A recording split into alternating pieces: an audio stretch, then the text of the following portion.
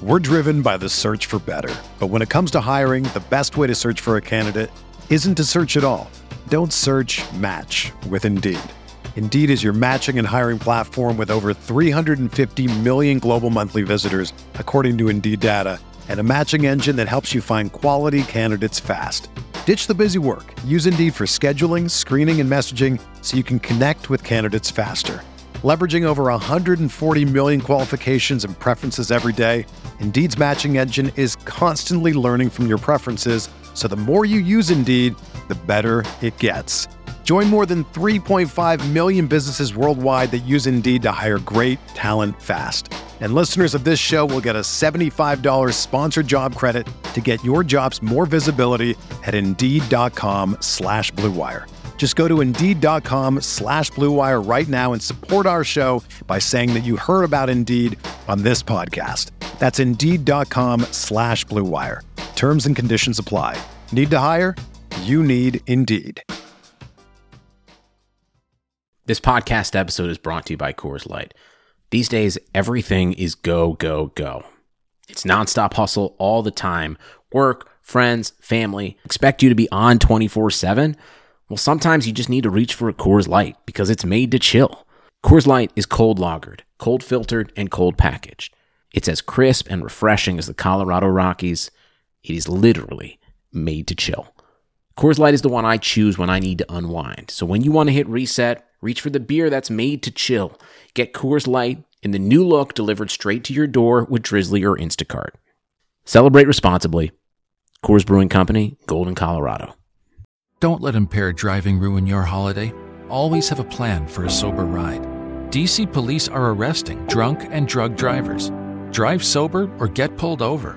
Message from the District Department of Transportation and Metropolitan Police Department. Hey, hey, hey, hey, hey, hey, hey, hey.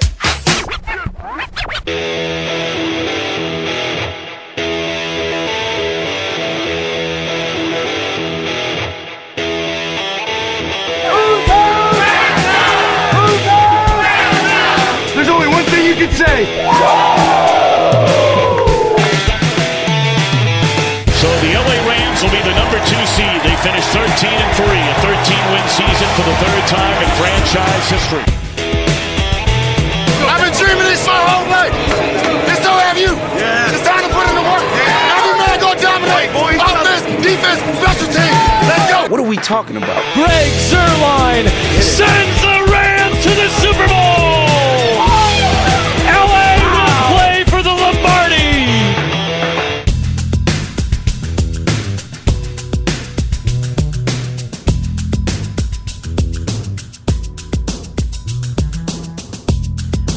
Welcome to Rams Talk Radio. This is Derek C. Paul with my co-host, my partner in crime tonight, Tommy Avance. We are here to look at all things Los Angeles Rams, plus a little bit more. First things first, Tommy, how you doing, man? It's a beautiful day in the neighborhood. A beautiful day in the neighborhood. Won't you be my neighbor? It is a happy Wednesday for us. It's midweek. We're so much close to the next big one, Rams and Bucks this weekend. First things first, though, Tommy, you and I were texting back and forth during the game. Want to get your thoughts. You had a couple really interesting insights about the Browns defense, particularly I want to ask you about. And then also, we sat down with Garrett Sisti from the Lightning Round in his views on Fred Rogan's announcement, his reporting this week on the Chargers and Stan Kroenke and Dean Spanos. And it's a little interesting. We're going to get your thoughts. You are the local connoisseur of all things Rams, Chargers, LA stuff. First things first, Tommy, how's the week been? Starting off busy with work and stuff, but had a early day today, so here we are. Let's get to it. Well, that's simple enough. Before we get to it, though, we do want to ask you to head on over to Apple iTunes, Apple Music. Leave us a 5-star review. You can also find our podcasts in multiple outlets. I actually did the counting today because for it's weird podcasts, once you put them in a couple different places, they spread like a tree, like a virus. We're in over like 25, 30 different podcast outlets now. That includes Spotify, Spreaker, SoundCloud. Check it out. If you are one of those places like Stitcher, you can leave a review. You can especially leave us that review at Apple Music. We are on the quest for 200 5-star reviews, and man, I think it's the running joke now. Nobody's leaving any reviews at all. So we'll see. Winner gets a $75 gift certificate to NFLtalk.com. And this is how you enter. You go to Rams Talk 1945, send us an email there with your screenshot of your entry, your review, and let us know who you are, and then we'll read your feedback on the air. Finally, this podcast is sponsored by Jim Hawkins' Book Hollows team. So thank you, Jim. Thanks for everything you do. Today's going to be a little bit different of a show. It was a bit of a rush episode. The reason why is our buddy Justin, who normally does the breakdown podcast, had some technical problems. We had to step up. We got to be the team players here, provide a show. So it's going to be a little bit loosey-goosey. We're going to be a little bit less structured, break it out. Those of you who know me a little bit, I'm normally very tight-shipped, not tight-lipped, but how do you say it, Tommy? How would you describe me in terms of running the ship around here? You're a tightly wound dude, man. You hold it down, bro. You are the anchor. The anchor. Okay, well, today we're gonna let that anchor go. We're heading out to sea. Had to do some Navy talk there. Let the anchor go. And we're going to talk a little bit about everything. First things first. Dude, I was there at the Browns game. I made a big deal on the last show about the experience of being there. First night football game, national TV. It felt like a playoff game. What were you experiencing being at home in L.A. watching the game? It was cool, man. That whole atmosphere, and I wanted to be there so bad. It was one of the road games I really wanted to go to this year. I'm glad you got to make it. It was everything I thought it was going to be. I know, the Browns have drafted well for a handful of years now and brought in some free agents and made a lot of moves over the last couple of years to be a competitive franchise, which I think is cool. Because they're one of the old school franchises with the old school fan bases in a blue collar town, and they've been bad for so long. I mean, it's time to turn it around, and I think it's great to see all the fans out there just supporting their team and pushing forward. And I thought the game was gonna have a little bit more points, but I wasn't surprised that it didn't because, as you know, I'm a defensive guy, and both of those defenses played really well. We want to. When you see a game like that, people always want to pick on the offense. Oh, the offense was out of sync, and the offense was... What about giving both defenses a little credit? Don't you think that's kind of a slap in the face? I think it is, especially if you don't really notice, especially the defense the Browns are running. The defense gave them problems, and the Browns did a great job, in my view, of just picking apart the Rams' weaknesses right now, the things that they haven't quite gelled at, and going right at it. That was what I noticed, even from far away. You had a couple really specific points you made to me as we were texting back and forth during the game, especially about Steve Wilks. Yeah, I mean, Steve played to his team's strengths. They lost their whole secondary, Before the game, they announced, hey, none of them are going to start, and I think Ram fans were licking their chops. And what I don't think any of us realized is they have some depth, right? They got some pretty good depth out there. That's important in a game where people get hurt every single week. They held it down, man. They were where they needed to be when they needed to be there. It was impressive. Well, you mentioned something most specific, the 15 seconds, Jared Goff and Sean McVay. Can you explain what you saw in terms of that? Yeah, thanks for reminding me because I have a terrible memory. My nickname is 10 Second Tom, so I appreciate that. All right, and it's never mind, I'm moving on. So what they were talking about on the broadcast is that, and we've known this for a while now, Sean McVay says that, he's in the headset as long as he can be when they break huddle. What is it, the 15 seconds they cut it off? Yep. All right, so what Coach Wilks did is he didn't call the play until that 15 seconds was up. So everybody's communication was off. So when they broke the huddle, the Browns defense broke their huddle too and played the Rams game. All right, oh, you want to be slick and talk to your quarterback and tell him what looks we have pre-snap? We're just not going to give you a look then. We're going to give you a look right out of the huddle, and you're going to have to call an audible on your own, Jared Goff. And what did you think about how Jared Goff responded to that? I think there's some growing pains. I talked about this in the offseason. There's two things that our team needs to get to the next level, which is to grab that trophy. We got there. We just didn't get it. But to get that trophy, I said in the offseason we need to do two things. Sean McVay needs to learn how to adjust on the fly, okay? Get out of his head, relax, and just adjust. Jared Goff needs to learn how to challenge his coach and not just be a sheep. You're the quarterback of the team. You're the big baller with the big paycheck. You need to be more like Peyton Manning and bark at your coach a little bit. Like Tom Brady, bark at your coach a little bit. They're not afraid to bark, right? And he did that this game. He yelled at Sean McVay for calling a timeout when he threw a strike to Josh Reynolds.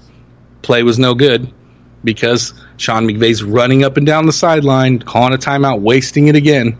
That's what he does. He wastes timeouts all the time. If he doesn't see exactly what he's looking for, he won't let it ride. If he would have let it ride, we would have had a first down. And then on 4th and 1, he kicked a field goal on the other side of the field, and Jared Goff was really upset about that, and he went over and told him. So I saw a lot of encouraging things out of our quarterback this weekend, and I'm really happy about it because that's all I was looking for, a little bit of pushback, and I got it. I have some reservations about Jared Goff in terms of some of the complaints I think out there are justified. I think that he often does panic in the pocket. I think he often does quickly leave off just with that first read, but he's developing that. But in the same token, he'll go to the next play and he'll take a hit and get a strike on and out. And it's interesting to me that I didn't mention it too much in the last show, but on the way home, my buddy got hungry because he's weird and got hungry at 2 o'clock in the morning. We're just trying to get home. Made a stop, and we're at a Steak and Shake. I mean, of all places, Steak and Shake. There's $3.99 burgers there at Steak and Shake. Yes, I love Steak and Shake. And a bunch of Browns fans were there hanging out as well. I'm the only Rams fan rolling in there, by the way, okay? And by the way, these guys were awful. I mean, I'm not awful. Awesome, not awful. Awesome in terms of just sitting there talking with me, wanting to talk about football. And the one thing they just kept marveling about was Jared Goff's out patterns, his passes, going on how accurate he was. And most Rams fans are just, well, what? They're so busy hammering the guy. They're not seeing the growth. And what do I mean by growth? More and more, we're seeing him make decisions to get out of the way, move, and get away from pressure. And I'll still go back. I mentioned this last show. That showed a ginormous set of balls to take that hit he took, that late hit, and then get up, then the very next play and run again and get a first down. I mean, that is growth in your quarterback. You mentioned him talking to McVay. Tommy, all we ever want to see out of young players is growth, right? Yes, and he gets better every year. He's doing things. And listen, it's week 4. It's literally preseason week 4 because they didn't play at all. Okay? So they're taking the first 4 games to get right. And we're 3-0. And you're going to complain about that? Really? Give me a break. Well, I think it depends a lot on how you're getting that 3-0, which is strange because 3-4 years ago, we're like, they're 3-0? Are you serious? What? You can't know this. Wake me up. I've been sleeping too long. Wake me up. Now they're 3-0, and they're not looking as good as they did last year, and you're like, something's wrong with them. They're frauds. Well, how about this? It's the chess game, right? Teams are adjusting, and they have to adjust back. And there's been numerous articles out there showing how Sean McVay has been adjusting to the Fangio defense at 6'1", 6'2". But just because you're adjusting doesn't mean you have it all figured out yet. It takes time. It's not overnight. It does. He's ran some plays this season that nobody saw yet, like that Robert Woods run, right? Mm-hmm. Yeah. He's throwing stuff in there that nobody's seen. And I'm telling you right now, he probably has this Rolodex all offseason of plays that he's not even going to break out till later. You know what I mean? Like, he's so upset with himself for losing the Super Bowl. He's just in there scheming. And he's not going to break it all out because it's only week 3, week 4, dude. Calm down. This is a marathon, not a sprint, and we're undefeated. Are we winning games by 30 points? No, but who cares? Like, we're winning. There's nothing more exciting for me as a fan than to see the game go down to the wire and we win on an interception in the end zone to close it out. That's the kind of football I like to watch. When the Rams were the greatest show on turf and they were beating the Bengals 55-10, dude, it was great. Don't get me wrong. But it got old. By second quarter, you're like, okay, well, I'm going to go to the grocery store now because we got this in the bag. It's not fun for me to watch, dude. Just not. Some people like easy street. I don't. I prefer a balance, quite frankly. I like to have a nice, easy 55-0 victory, 55-10 game. And then, you don't want to get too chill. You want to have things to write about and talk about after the game besides the fact that it was a blowout. So, yeah, you want the excitement too. What I want overall is I just want an excellent football team. I want a team that continues to get better and better and better. And I think all this focus on the Rams offense is detracting from what's become a freaking great defense. That defense this year is good. Is much, much better than last year. And it's through the additions of Clay Matthews, guys like him, Eric Weddle, and Taylor Rapp. Those three guys alone are out there making a difference compared to what we were seeing last year. And it's a big deal because how many times that we wonder, can we even get to the Super Bowl with this defense? Is it even possible considering the gaps in the defense? Now, this defense still has weaknesses. It blew my mind when Cleveland, on their only touchdown drive, really attacked that middle of the field, and then they went away from it. Why would you do that? We all know where the Rams, if there's one weakness in the Rams defense, it's the middle of the field. They went away from it, and they didn't do anything the rest of the game. Blows my mind. But if you only have one place to attack, then, well, you're in trouble if you're an offense. Yeah, exactly. I don't know what to say other than that. I think folks need to chill a little bit. And it doesn't, I don't think it really helps matters, by the way. People were hardcore on Jamil Demby, as if Demby was supposed to come in and be an all-pro right away. How many first-team reps has he had with this unit? Now, I know how you feel about him, but you got to give him a chance to develop. It's not going to do you any good to keep beating the guy up at this point. You need him to man up and develop. You need him to become that guy if Blythe is out much longer, which doesn't appear he will be, but what if he is?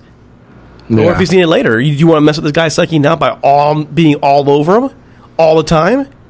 Yeah, if we're winning games by 7 points because we have an average to below average right guard and anyone who's at linebacker starting next to Corey and anyone who's lined up at defensive tackle. We had a few losses last year as far as players are concerned. But do we really have that many holes on defense? I mean, give me a break, dude.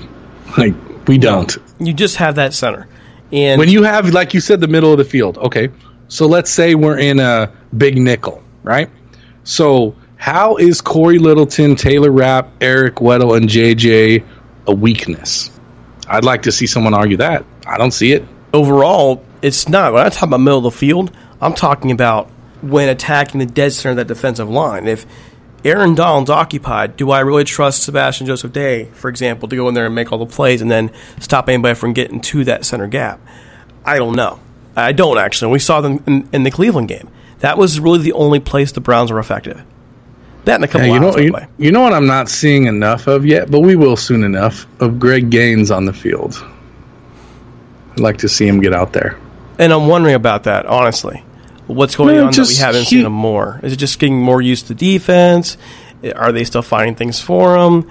A couple of the guys, Okoronkwo, we haven't seen him active yet. What's going on with him? He's been there for a while. Just put Greg out there in the middle at nose when you think it's going to be a rundown and see what he can do. You know what I mean? One play isn't going to hurt nobody. I'm sure he could stop the run better than Sebastian Joseph Day. Maybe. We'd like to find out, wouldn't we? These big country boys on defensive line, they love to tackle people, and they are mean. Sooner the better, honestly. I want to see these guys in there getting some action. And more importantly, I think it's in terms of depth, being ready to step in right away in case there is an injury, knock on wood. I'd like to see these guys out there. I'm just saying. No, I don't want to see him come out because there's an injury. I want him to get reps when there's no injuries. You know? Yeah. By the way, speaking of guys leaving the team, Dakota Allen goes to the Raiders. Claimed on the practice squad, and the Rams filled that void with, do you know who they filled it with? Did you catch it? Yeah, I know. I just thought that was funny that the guy everyone wanted to draft in the second round is now on our practice squad because he's a dummy. Third team this season. Very curious as to whether or not the Rams can salvage this guy. Very curious. These kids are so dumb, man. They don't even realize what is at stake. And when they're 40, when they're our age, they're going to be beating themselves up, dude. Every morning they wake up broke and nothing, no pot to piss in. They're going to look back and they're just going to live with regret the rest of their lives, dude. That most people never even got an opportunity to be special, and you just piss all over it. It's unreal. What really blows my mind is this guy, Polite, dude, he's upgrading his opportunities, going from the Jets to the Seahawks, a very good team, to now the NFC champions. Yeah, like you're getting more upgraded. You keep upgrading opportunities, and the odds of him blowing that opportunity at this point are pretty high. Like, how do you even do this? Man, some people. You know what doesn't happen enough is someone doesn't sit down with these guys and give them a real talk. You know what I mean? Like kind of what I just did. Someone needs to sit down with them and tell them what time it is, dude. People want to beat around the bush all the time with these kids. He needs some tough love. He needs a real conversation from a real man. You know, to tell him, listen, bro, when you're working at McDonald's when you're 38 years old, you know, or Walmart, bro, greeter. Come on, man, that's in your future. You keep this up. There needs to be some sort of fear, you know, put in these kids, man. And working at Walmart should be enough to throw them into a tizzy and get to practice on time. Give me a break, man. But really, wouldn't they, at this point, have had enough people telling them, you got to figure this out. You got to make things happen. I mean, seriously, wouldn't you at this point have had that? No, I'm sure there is, but are they saying the right things to trigger him into turning it around? Every conversation you have with people in life, there's always, when you could have 10 people giving you advice, and that one person just unlocks it for you. Maybe the conversation he's having with people, it's the wrong people telling him. They're not getting through to him because they're not saying the right thing. That's possible. I have to believe, because he mentioned before how the Rams were, you know, his favorite interview in the whole process. And, you know, I've got to believe that the Rams know the guy has physical talent. Can they get the veterans around them, Aaron Donald and Michael Brockers and Talib and all these guys, to present to him the real opportunity he has? And maybe it's those guys who can make the impact on him to get him to become. This could be. No, you hit it right on the head. I'm sorry. I agree with you 100%. Those are the guys who need to get in his ear, you know, and sit down with him. And they will. Trust me, they will, because they know what it's like to grow up in the neighborhoods and deal with all the crap and pull yourself out. Those are the guys who are going to do their best to help him. And if it doesn't work, then he's done. If your peers that grew up like you and can relate to you can't get through to you, then you're done, dude. So let's cross our fingers and hope they can get that taken care of. I mean, the athletic talent is undeniably there. He's a second-round pick, dude. Like, he's talent. Well, he was a third, but people wanted to take him a second. Yeah, he's a second-round. He was a second-round talent, in my opinion. Yeah, but he's a knucklehead, so here we are. So let's see if we can help him turn his life around. Obviously, you know, look at how many times Josh Gordon has been suspended, and yet here he is, because he has some people around him that are, you know, trying to, if they're, you know, some people need to be watched while they sleep. That's, you know, the scariest part about it. Dude, like you could see like you know, that show Ballers with The Rock. It gives you a lot of like inside perspective on how these guys are when they're not on TV, when they're not on the field, man. They're up to no good, bro. Throwing all these huge parties. It's chaos constantly, and they have babysitters, dude. Like people that are hired by teams to go keep an eye on and make sure they don't get arrested.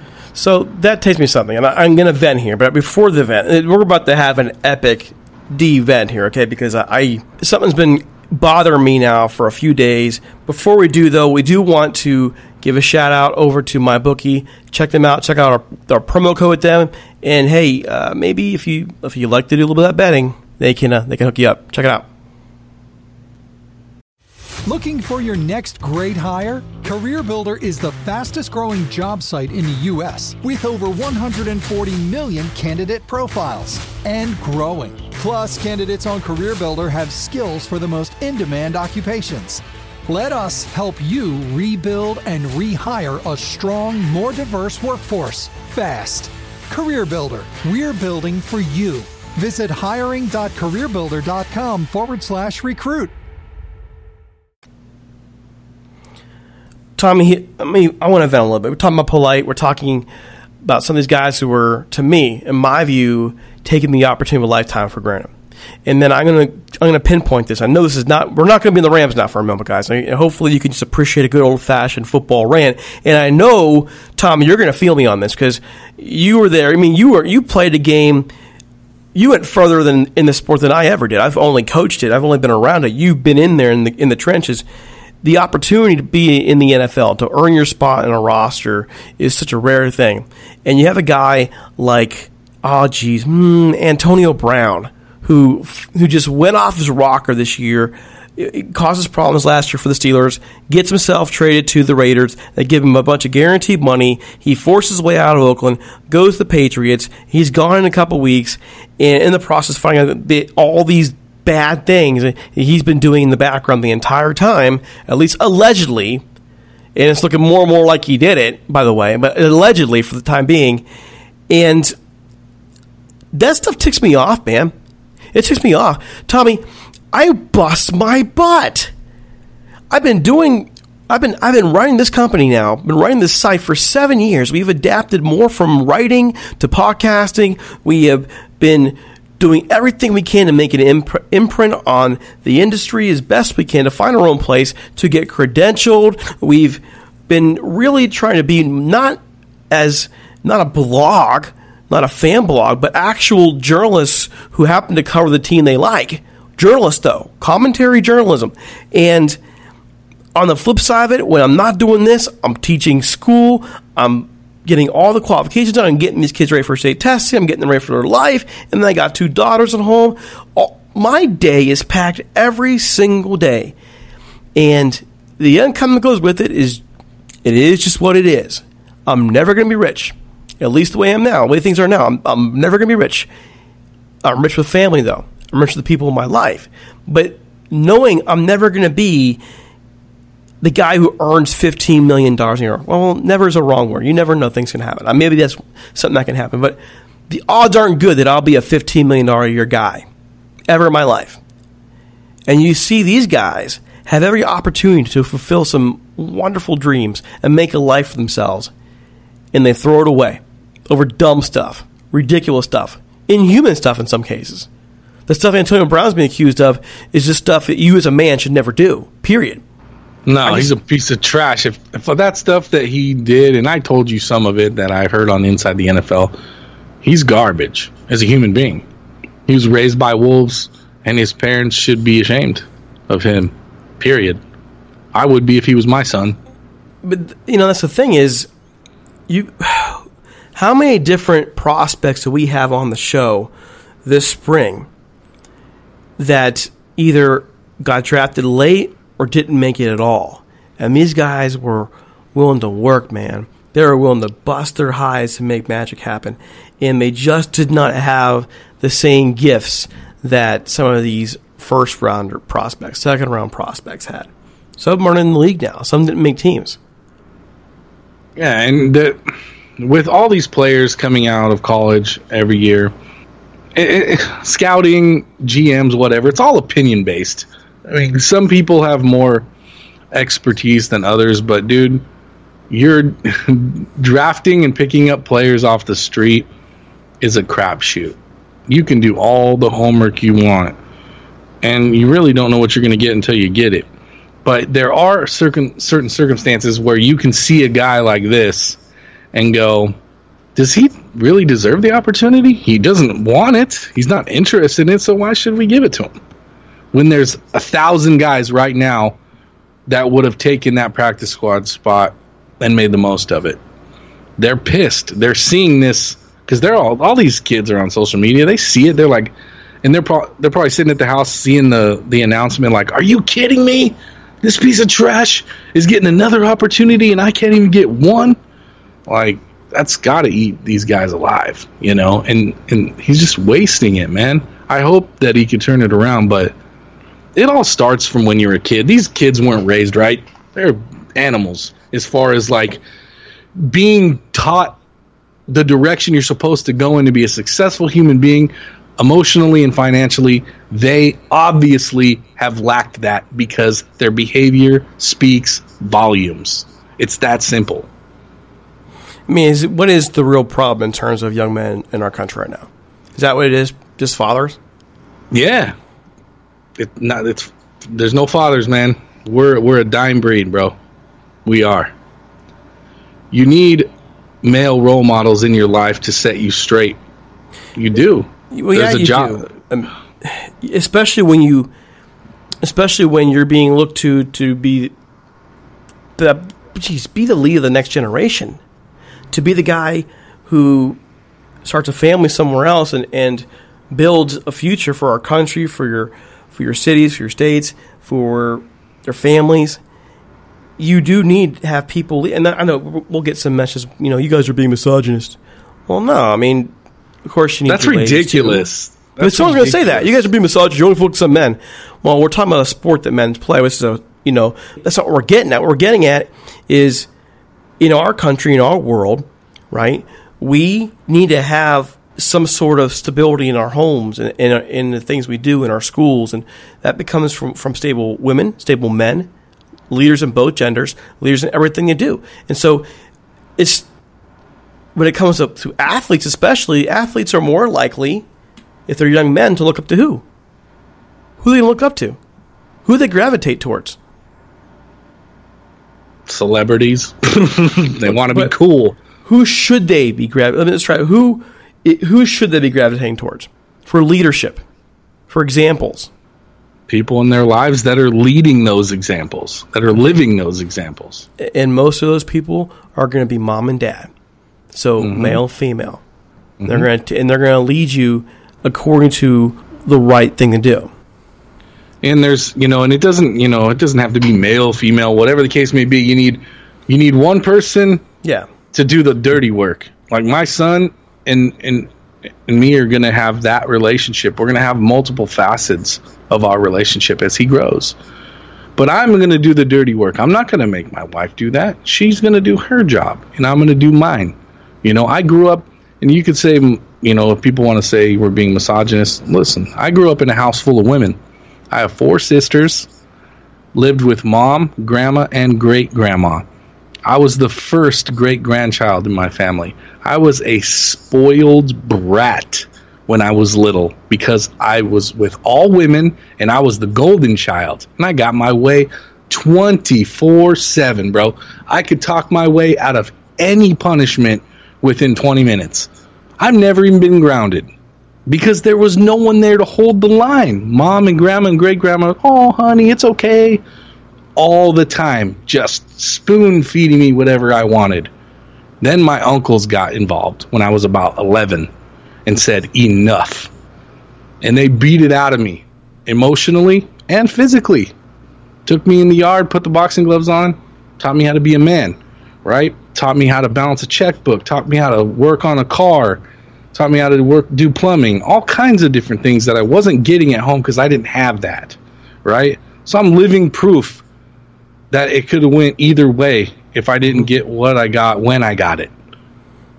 You need to have that influence in your life. You need to have someone to show you the ropes. You need to have someone to show you the love. The nurturing is one way. The physical toughness is another way. And you need to get somewhere, period. You need to have leadership. Yes. And if you're not going to be able to provide that lead for somebody, then, someone's going to get hurt for it.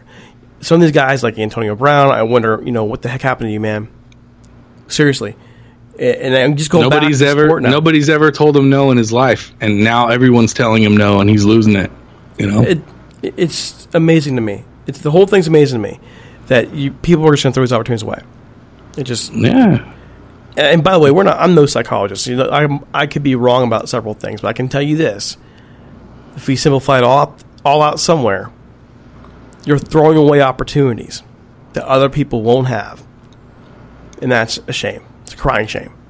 It is. All right. So, folks, we do want to again remind you that we are sponsored by Jim Hawk. This book was great. Hollywood Scene Great Glamour and the 1950s Los Angeles Rams. It is the story of Jim's dad, John, who was an offensive lineman for the team from 1953 to 1957. You can read about players like Norm Van Brocklin, Elroy Kreuzig-Hurst, Tom Fears, and Les Richter, all in the story spent in the 1950s Los Angeles Rams. Folks, you can find this book online at HollywoodTeam.com or on Twitter at HollywoodTeam. You can also find this in hardback, electronic form, and soon to be, if not already, paperback at Barnes & Noble, Amazon, all these wonderful outlets. Folks, I can tell you this. It's a great book. I really mean that. I'm not just trying to hawk it out there. Hey, go buy this book, because there's no real money to be made. All the proceeds are going to Homeboy Industries. Jim's just a good guy who wrote a great book about his dad, the team he played for, the stars around him, and it's worth your time to go out there and read it. If you enjoy Rams history, check it out. It's Hollywood Team Great Glamour in the 1950s Los Angeles Rams by Jim Hawk. It's well worth your time. So, getting down to business here in tonight's edition, we saw Fred Rogan's report on, yes, that's right, the Chargers, Stan Kroenke, Inglewood, and all that's going on, and wanting a reaction from the Chargers, from a guy who covers the Chargers anyways, Garrett Sisti. He's been on our show numerous times. We reached out to him. We sat down. Here's what he gave us. Check it out. Garrett Sisti with the Lightning Round Podcast. All right, folks, I'm with Garrett Sisti from the Lightning Round Podcast. Garrett, how you doing, man? Good, man. Good. I appreciate you. Thank you. Well, thanks for coming on. We bring you on today to cover the Fred Rogan story from Monday night, or actually Monday afternoon, talking about the Chargers and Kroenke, the whole relationship there. Can you give us your perspective on what on earth Rogan was talking about from that Chargers side? Yeah, of course. So, ultimately what it comes down to is Kroenke isn't very happy with the Chargers owner, Dean Spanos. So that's kind of the bottom line. But, the deal was initially, and just to recap the whole thing quickly, the deal was the Chargers seat licensing money would go to Kroenke to help pay for the stadium. Now, the stadium, as a lot of you know, is kind of starting to rack up some extra money for Kroenke. It's close to $5 billion now. And the Chargers were supposed to bring in, or at least projected, and kind of had a kind of a handshake deal that they would bring in around $400 million in seat licensing, and that $400 million would go towards the $5 billion for Kroenke to build the stadium. And ultimately, the Chargers aren't obligated to bring in any sum of money. They don't have anything in writing saying they had to bring in that $400 million, but it seems like the Chargers are selling less tickets than the Rams are, and they're selling them at a reduction of the price the Rams are. So, obviously LA hasn't been as receptive to the Chargers as the Rams. So, it's kind of like they're not really pulling their weight at this point. And, that kind of $400 million that they were thinking the Chargers would pull in and there's no confirmation on this, but the rumor is it's closer to $150 million. So basically, not only are the Chargers going way below what they promised with this $400 million, it's going to be closer to $150 million. The Chargers are still going to get all their game day revenue, so it's really become a real bum deal for Kroenke, and he's not happy about it. And who can really blame him? It seems, at least to me, that the story itself put a lot of this blame on the NFL. Overall, how do you view who's to blame for what here? Or is it everybody's to blame and the fans lose? What's, from your perspective, both as, well, first, let me space it out. First, as a person who covers the Chargers, you follow them every day, you report, everything goes on, you understand how they go, how they work in and out. And then also, you were a San Diego guy in terms of supporting the team as well. So you have, yeah, you are, yeah. So you're going to have two perspectives, one as a professional there and one as the fan. Can you give us both perspectives you have in the situation? Sure. Just from a Chargers perspective, they didn't do anything wrong here. And, the idea that it's the league's fault, it kind of is. When they were going through the whole meetings back when they were talking about relocation, the idea was that St. Louis wasn't bringing in the money that they had hoped, and that they needed somebody with deep pockets to go to L.A., and Stan Kroenke was that guy. He had the land and he had the money. The idea was to bring on a second team, and something interesting that Rogan reported today was that the second team was supposed to be an expansion team. They originally wanted to put in a brand new team in LA to share that stadium with the Rams. The league said, hey, listen, Dean, we will help facilitate a stadium in San Diego.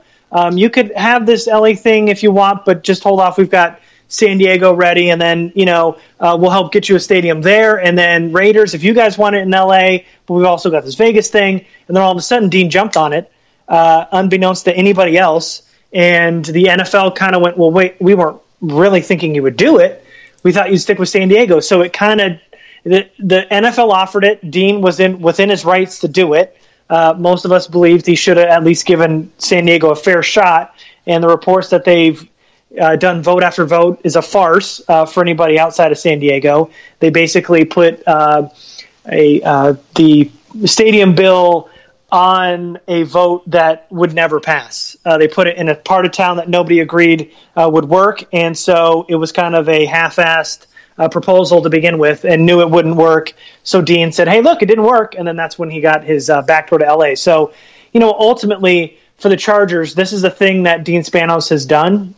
He's not poor by any means. He's an owner of an NFL franchise, and now in the second largest market in America. So he's not poor, but in terms of NFL owners and compared to Kroenke, he is. I mean, he's having to borrow the $650 million for the relocation fee, which is legal and fair, but he's not a guy that can shell out that kind of cash. So this is something you could have seen coming if you knew Dean's former dealings and his business proposition. So you could have seen that he kind of would do the bare minimum like he is now, but ultimately Kroenke's now stuck with it, and there's nothing in that contract or otherwise that says that he can kick the Chargers out, or the Chargers can go back to San Diego, or they can bring another team in. They're stuck together for a long time. The Chargers and the Rams are. Now, you mentioned there are no real ramifications, no pun intended, Rams fans, for the future in terms of, other than they're stuck together. Okay, are there any thoughts that you've seen talked about as to what the Chargers can or will do if things don't work out there? Because quite frankly, they're not working out. They're not getting entrenched in Los Angeles. And I don't mean that any offense. I don't mean any offense to any of your listeners who happen to tune in to check this side out. I just see it as it's not happening. It's just not. And it doesn't help, of course, the team went out last year, had a great year, and is already struggling a bit out the gate. So what's next? Yeah, the Rogan had mentioned it, that the Chargers can't move back to San Diego because they don't have a stadium there in San Diego.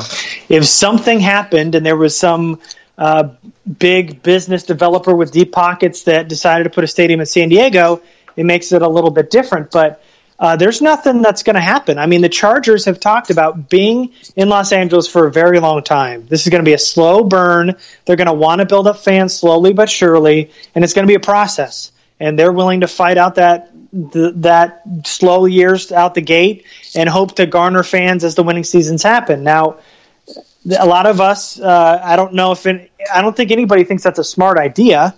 Everybody thinks that's a fool's errand. They can barely fill the Sacker Stadium as it is, and I don't think Charger fans get offended. I mean, they might get a little annoyed because it keeps coming up, but it's just a state of fact. I mean, when you look just on the telecast or attend a game, there is a good majority of the opposing fans in the stadium. So your idea that that they're not getting a lot of fans, it's true. But the Chargers are willing to dig their heels in and just wait it out and hope that 20, 40, 50 years from now they'll be a household name in Los Angeles.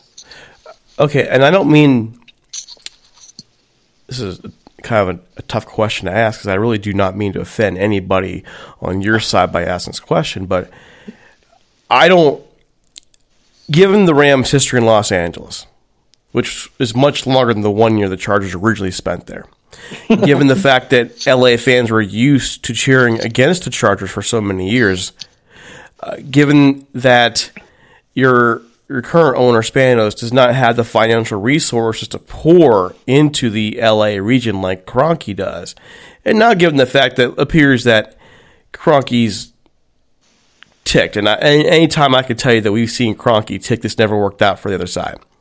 Following Kroenke's career everywhere he's been, and it never works out for his opponent. How is it possible that the Chargers can do what they're hoping they can do? I mean, that's the question. It seems like the only people that believe that it'll work in LA are the people in the front office in the Chargers building. Nobody. I mean, none of the owners believe it.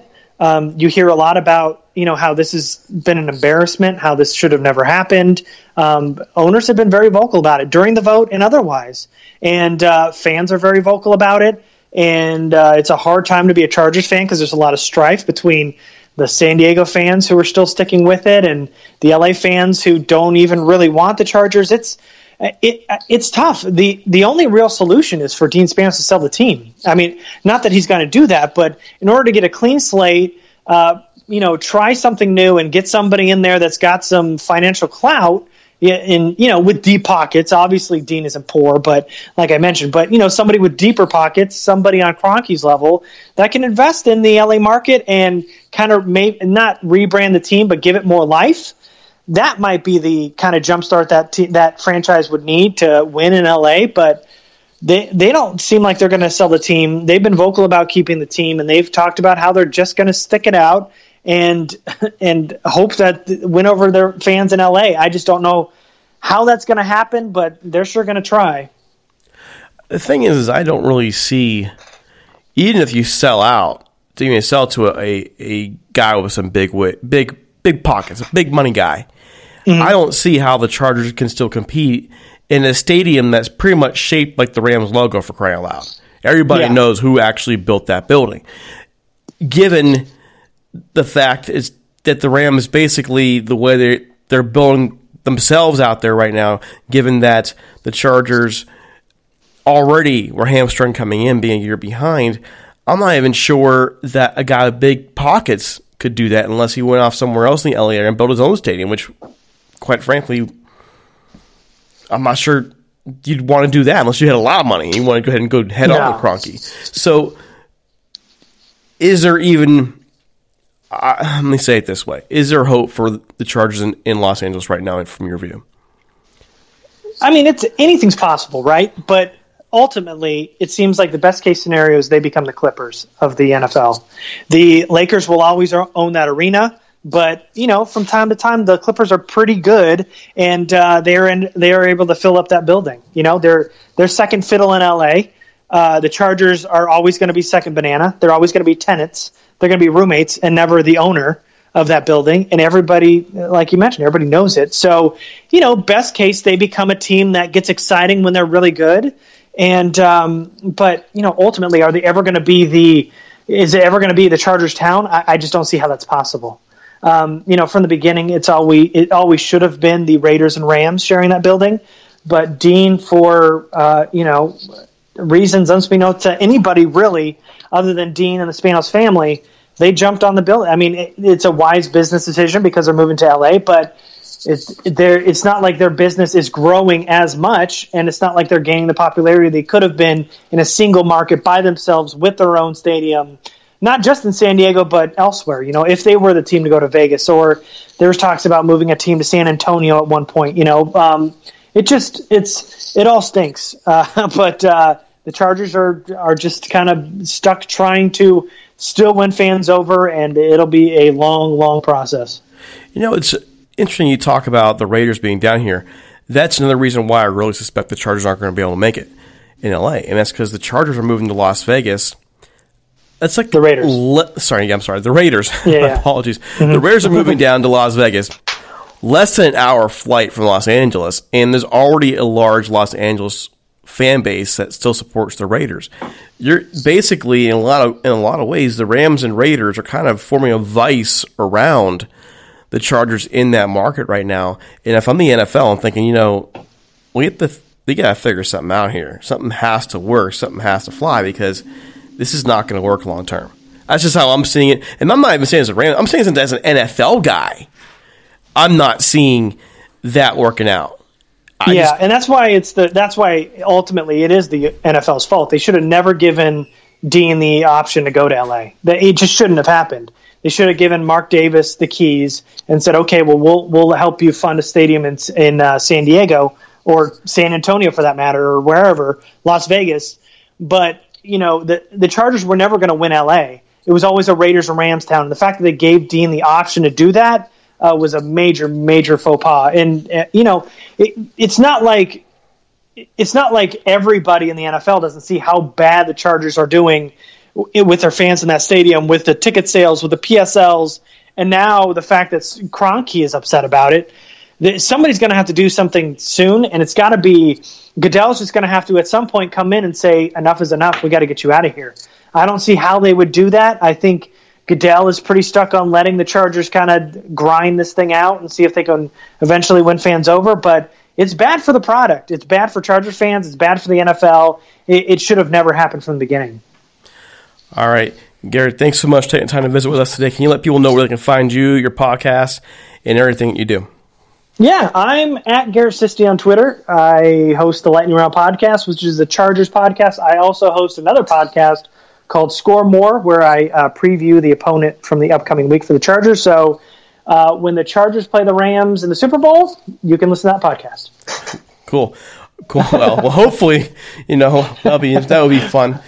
Yeah, one side is more likely than the other. I'll tell you that much. Well, yeah, I mean, watching the Chargers the first 3 weeks, I'm wondering what's going on with them. There's too much talent for them to start like they are, but that's a different story for a different podcast. All right, man, thanks so much. Well, I guess we'll see you in the mid-season roundtable pod then. Yes, I will be there. Thank you so much. All right, well, take care.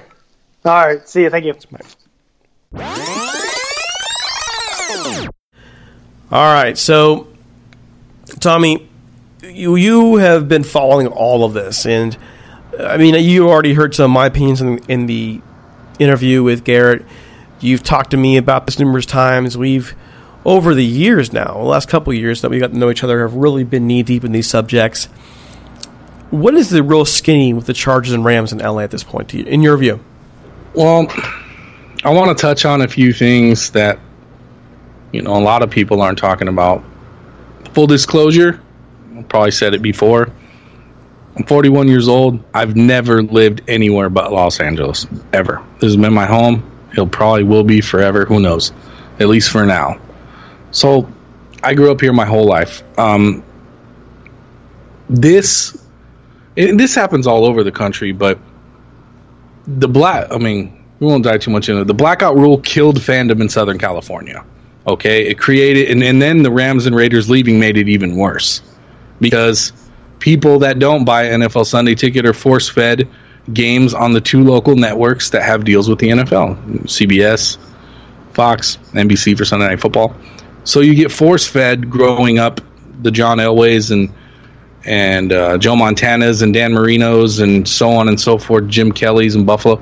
So you have all these Southern California people that grew up getting their sports a certain way, okay? And because of that, they just gravitated to what they saw on TV. The Chargers weren't being broadcasted on TV here in San Diego, and neither were the Rams and the Raiders because the stadiums weren't sold out, so the NFL would punish the people that couldn't afford to go to the games by the blackout rule. Well, now that's gone, and in Los Angeles since 2016, you get to watch the Rams and the Chargers whether you like it or not. And that's the way it always should have been, and we wouldn't be in the position that we are in now. Having said that, I've gone to San Diego Charger games a lot over my lifetime. I went to more Charger games.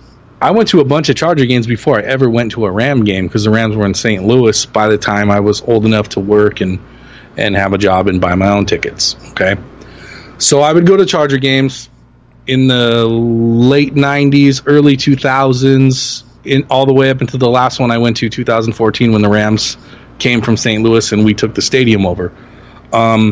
It's been happening for decades that the Chargers in San Diego, the fans were not coming the way they should be. And one reason is because Dean Spanos and Alex and everybody never made San Diego feel like we're here forever.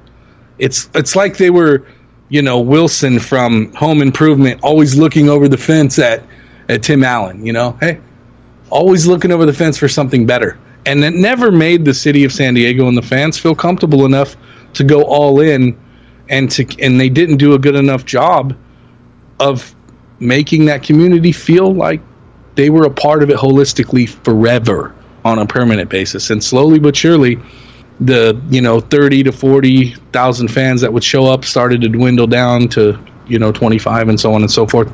And then they moved to Los Angeles, where Los Angeles, you either have diehard LA geographical sports fans like myself, who was raised to only root for teams that are in my city. So Lakers, Rams, Dodgers, Kings. That was it. I was raised a geographical sports fan. I was not allowed to just pick my teams. And to be honest with you, that's the way I think it should be. A lot of people disagree with me. It is what it is. But the Chargers could never even make it in San Diego. What makes you think you're going to make it in LA?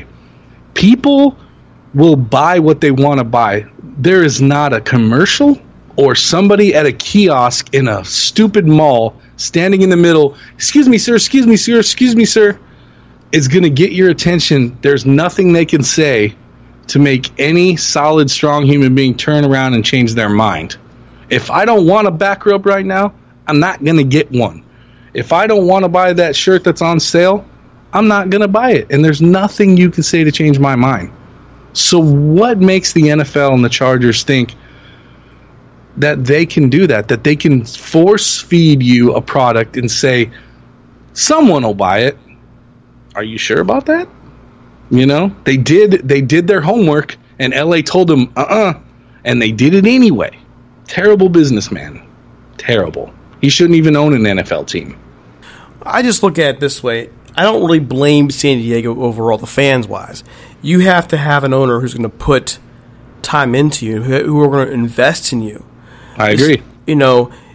You have to show that time and time again. And how many times has the Spanos family overall slapped their fans in the face, either with the product, with player signings, or letting players go, coaching decisions, and just when they look like they might be that Super Bowl contender, they just screw it all up. I don't blame Chargers fans overall. And they played in a stadium that really became 20 years ago outdated, and they didn't do much with that either. So I don't blame the fans in San Diego. I blame Spanos. And anybody here who's saying, in my view, this is where Garrett and I are going to disagree a little bit. He's saying this is more of the NFL's fault. Okay, fine. You can put the blame on the NFL. We're not having this conversation if the Spanos family were good business people and had done the right thing to begin with. It all begins with them. Yeah, I agree. He's a terrible businessman, and there's a handful of teams, actually I think there's only two now, the Raiders and the Chargers, that the owners, they don't have a lot of cash capital. They have a lot of liquid, right? Mm-hmm. They're rich on paper, but they're not really rich. That's why Khalil Mack is in Chicago, because the owner of the Raiders couldn't write a $40 million signing bonus check. It's that simple. It's literally exactly why that happened. And that's exactly what happens to Chargers players like Melvin Gordon. Now, the Chargers they have a leg to stand on in this situation because he is injury prone. But if he wasn't injury prone, he still wouldn't have a deal right now. He still wouldn't, because they just can't afford it. They can't afford the cash up front to do those types of deals. They never have been able to. When you pay Phillip Rivers, and like the average NFL team can have 5 to 7 guys on big contracts under the salary cap currently, and you'll be fine. The Chargers usually average about 3. So that'll tell you everything you need to know. What else really comes to mind with this whole situation for you? I mean, in my opinion, the NFL needs to do what's right and put them back. So the city of San Diego is back in the rotation as far as the NFL is concerned, and the Super Bowls, because it's one of the most beautiful cities in this country and in the world, and it has the best weather on this planet by far on an annual basis. Best average temperature, best average humidity temperature. It's perfect weather for being outdoors and being at events. To give that up is stupidity, in my opinion, and to have people that are this rich let that go. The NFL has enough money. They all could have kicked in and just built an NFL-owned stadium in San Diego. Give me a break. Like, oh, we can't afford it. Yes, you can. You just don't want to. There's a difference. You'd rather consolidate, and in the NFL, they didn't want the Chargers to move up here. They did it without immediate permission. They got permission a year before that at a podium, but a good businessman would have went to his 31 business partners and asked for permission again. Okay? And you know what they would have told them? Nope. Sit tight. We got a plan in place. This is what we're talking about. This is what we're looking to do to help you out. And just relax. We're gonna hook this up. He never had that conversation because he didn't give them the opportunity to. And that's his fault. And he's gonna pay for it. And at some point, he'll be out of the NFL. Yes, I mean, you're talking about the team going back to San Diego. You have to sell the team because there's no way that will ever support a Spanos again. No. They'll go back on with a different owner. I mean, owners are getting kicked out of the league left and right, dude. All these old guard owners. See ya. And look at the Panthers owner just got booted last year. I mean, just these days, just go check a Twitter feed. They'll find something on somebody. But I mean, it's inevitable to me that the numbers don't lie, man. That team is not going to make it there. And by the way, it's not an easy road for the Rams to win their place there. The Rams are a very good football team, and they lost a generation of fans by leaving. It's going to take time to earn that back too. This is not a giveaway Rams town. You still get a lot of transient fans coming into games, and it's not because. Let's not talk about the transient fans because that we all know that people come in to see the team, and people have moved here from other parts of the country where they grew up and brought their team's fandom with them. Those people don't count. I don't care about that. I care about the generations, not just without football in LA, but the generations of fans in Southern California that were allowed to pick their own teams, whether it be their favorite color or just a team that was on TV that was winning. And we have 60, 70 years of people that grew up here that think it's okay just to root for the Steelers and when they've never even been to Pittsburgh. Those are the fans we need to turn. And the only way we're going to do it is to get them to admit what they did was wrong and root for their hometown. You've never lived anywhere but LA, but you're going to root for the Steelers. I just don't agree with that. It's ridiculous. And that's all you see here. You see generations of it, dude. It's annoying. My own brother and mom are 49er fans because the Rams stunk and were never on TV in Anaheim, and we got stuck watching stupid Joe Montana and Steve Young all the time on Channel 11. That's exactly why. They're bandwagon. My own mom and brother are bandwagon. Wow, you calling the family out, man. But straight up. I mean, I know, when I'm talking about transient fans, I'm talking about the guys who are taking spots at your home games away to come cheer for their team. What really should be happening is the Rams fans should be squeezing these guys all up. They can't make it. I remember the Eagles game from a couple of years ago. I mean, that should never be happening. But that, to me, is a result of several different factors, including the fact that the Rams have not yet fully made the imprint there to win the fans back that you're talking about. No, and that's what I'm talking about with transient fans. Yeah, it takes time, man. I went to a Vikings game in Minnesota with my wife in 2017, and it was probably 96% Vikings to 4% Rams fans. There was not a ton of us there, right? But we showed up and we support our team. So you're never going to completely keep everyone out because I like to travel and visit places, right? In Los Angeles, everyone wants to come here. You grew up in Iowa. You're not going to want to come to a game in LA. Give me a break, dude. You're not going to want to go to Disneyland and Universal and go to the beach and go to Venice. This is a destination, and it will always be that way. It will. You know what I mean? Nobody's flying to Jacksonville to go see the Rams play the Jaguars. I'm not. So, thanks. Well, thanks. I mean, what are you talking about? You're talking about liking to travel. We like to travel everywhere except for Pittsburgh, apparently. Well, yeah, dude. Come on, man. It's a bad time to travel. Gonna give you a little hard time. Can't help but take a shot there. You miss 100% of the shots you don't make, Just saying. Take a shot. All right.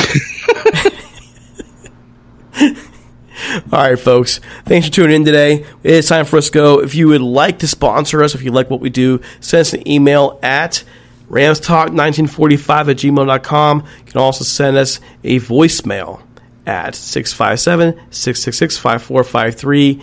Leave your information. We'll get back to you. We do have a media kit ready to get out to you. Also, don't forget we are part of the Big Heads Media Podcast Network. A bunch of podcasts everywhere across the network that talk about everything ranging from the Rams to Major League Baseball to anger management. Weird stuff. But it's there. Okay. So don't forget to follow us on Twitter at Talk Rams and on Facebook, facebook.com/Rams Talk. You can find me on Twitter at DC Apollo.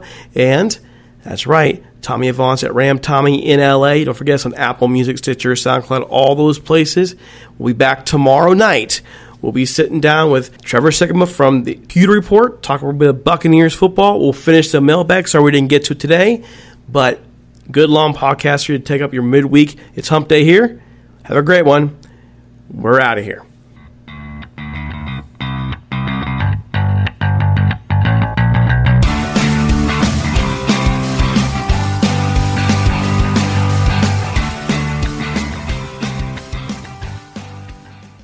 Introducing touch-free payments from PayPal, a safe way for your customers to pay. Simply download the PayPal app and display your own unique QR code for your customers to scan.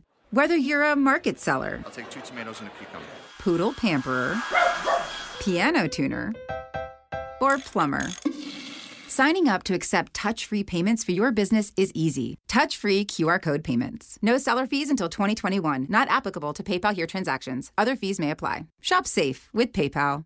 Don't let impaired driving ruin your holiday. Always have a plan for a sober ride. DC police are arresting drunk and drug drivers. Drive sober or get pulled over. Message from the District Department of Transportation and Metropolitan Police Department. Whether you're a world-class athlete or a podcaster like me, we all understand the importance of mental and physical well-being and proper recovery for top-notch performance. That's why I'm excited that Unified Healing is sponsoring podcasts on the Blue Wire Network. Unified Healing is a new and super innovative global network of wellness centers powered by Energy Enhancement System, or EE System. If you haven't heard of the EE System yet, then you'll want to listen up. This technology promotes wellness, deep relaxation, purification, and rejuvenation. Wherever you are across the globe, access to a center is easy and affordable. Interested in experiencing the EE System technology for yourself? Go to unifiedhealing.com/bluewire to learn more and find a center near you. That's unified, UNIFYD, healing.com/bluewire. No material or testimonials on the Unified Healing website are intended to be viewed as medical advice or a substitute for professional medical advice, diagnosis, or treatment.